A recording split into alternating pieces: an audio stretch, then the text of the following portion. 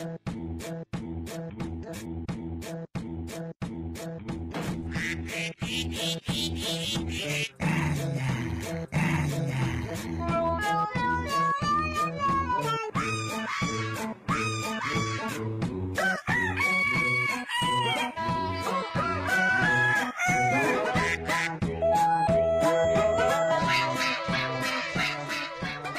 morning, Sin Nation listeners. You are listening to the premiere, the debut episode of Pet Patrol. As you heard just before, that was the DuckTales theme, performed to you by a multitude of internet animals. But if you're unsure what Pet Patrol is, let me explain. This is a show that will delve into all the facets of pet ownership, whether it be hypothetical or not. We will talk about pets we have and pets we want. But most importantly, this show is here to spread the wholesomeness of animals and the joy they bring. Over the next few weeks, we'll be talking to the experts and creating a little archive almost of why pets are so important to everyone, listening or not. If you know a pet lover, make sure you recommend this show. Oh, and also please like us on Facebook at Pet Patrol. That'd be lovely. And today's episode is all about dogs. Doggos, puppers, buffers, fluffers, or heckin' big boys, whatever you call them, these fluffy creatures have almost become a cornerstone of internet jokes and internet conversation. And to help me discuss this, I have Ollie and Julie in the studio, who are both dog owners, I believe. Hello. How are you guys going? Good. Thanks for having us. Yeah, No worries. really early this morning. I'm used to this. Listeners who know who I am, thanks. I had another seasonal at this time last season or the season before, so I'm like Saturday mornings is my like your jam. dwelling. It's my domain. It's where I live. And this brings us into our first topic.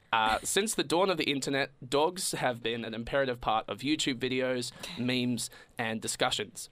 It seems that dogs just have this really addictive draw to them that makes for like the most perfect internet content. One of the most famous instances of this is the meme we'll never forget, Doge? Doge? Doge. Is it Doge? I think it's Doge. Or is it Doge? Ooh. Is it more like Doge. French? Doge? Doge. Yeah, like much good, very wow. And that damn Shiba took over the internet years ago. It's so cringy looking back on, like how people used to say, like, very very blank, much blank. It's just so cringy. Like, have you guys heard a really bad version of that even like recently? Not recently. No. I think it's Do you know certainly anyone that died. says that like now? Oh, myself? Yeah. Oh no, Photo captions. Yeah. very oh no. Much pretty. Like when you take Very a photo worried. of a sunset. Although we look back and cringe at it now, Doge might have been the start of our internet obsession with doggos. Perhaps. Perhaps. And okay, it's time for a history lesson because this is an important, hard-hitting journalism. This is the real stuff. Okay. This is important because I swear I haven't called a dog in ages. And I have the internet to blame for making me call them all like doggos and puppers. Like I call my own dog. I barely call my own dog by his own name anymore and just call him, oh, sweet little papa. King Doggo, king of the doggos. And your voice has to go up in that high pitch too. does. It's not right. It's something we might actually talk about later because, or like at least later on in the show because no one uses their normal human voice when talking to their pets. It's always like a different voice. And they always say, hello. And I thought, I went and did some research, and I went to the most like prolific and most important website source ever, knowyourmeme.com. Yes. Yes. And that doggo's been a thing since 2014.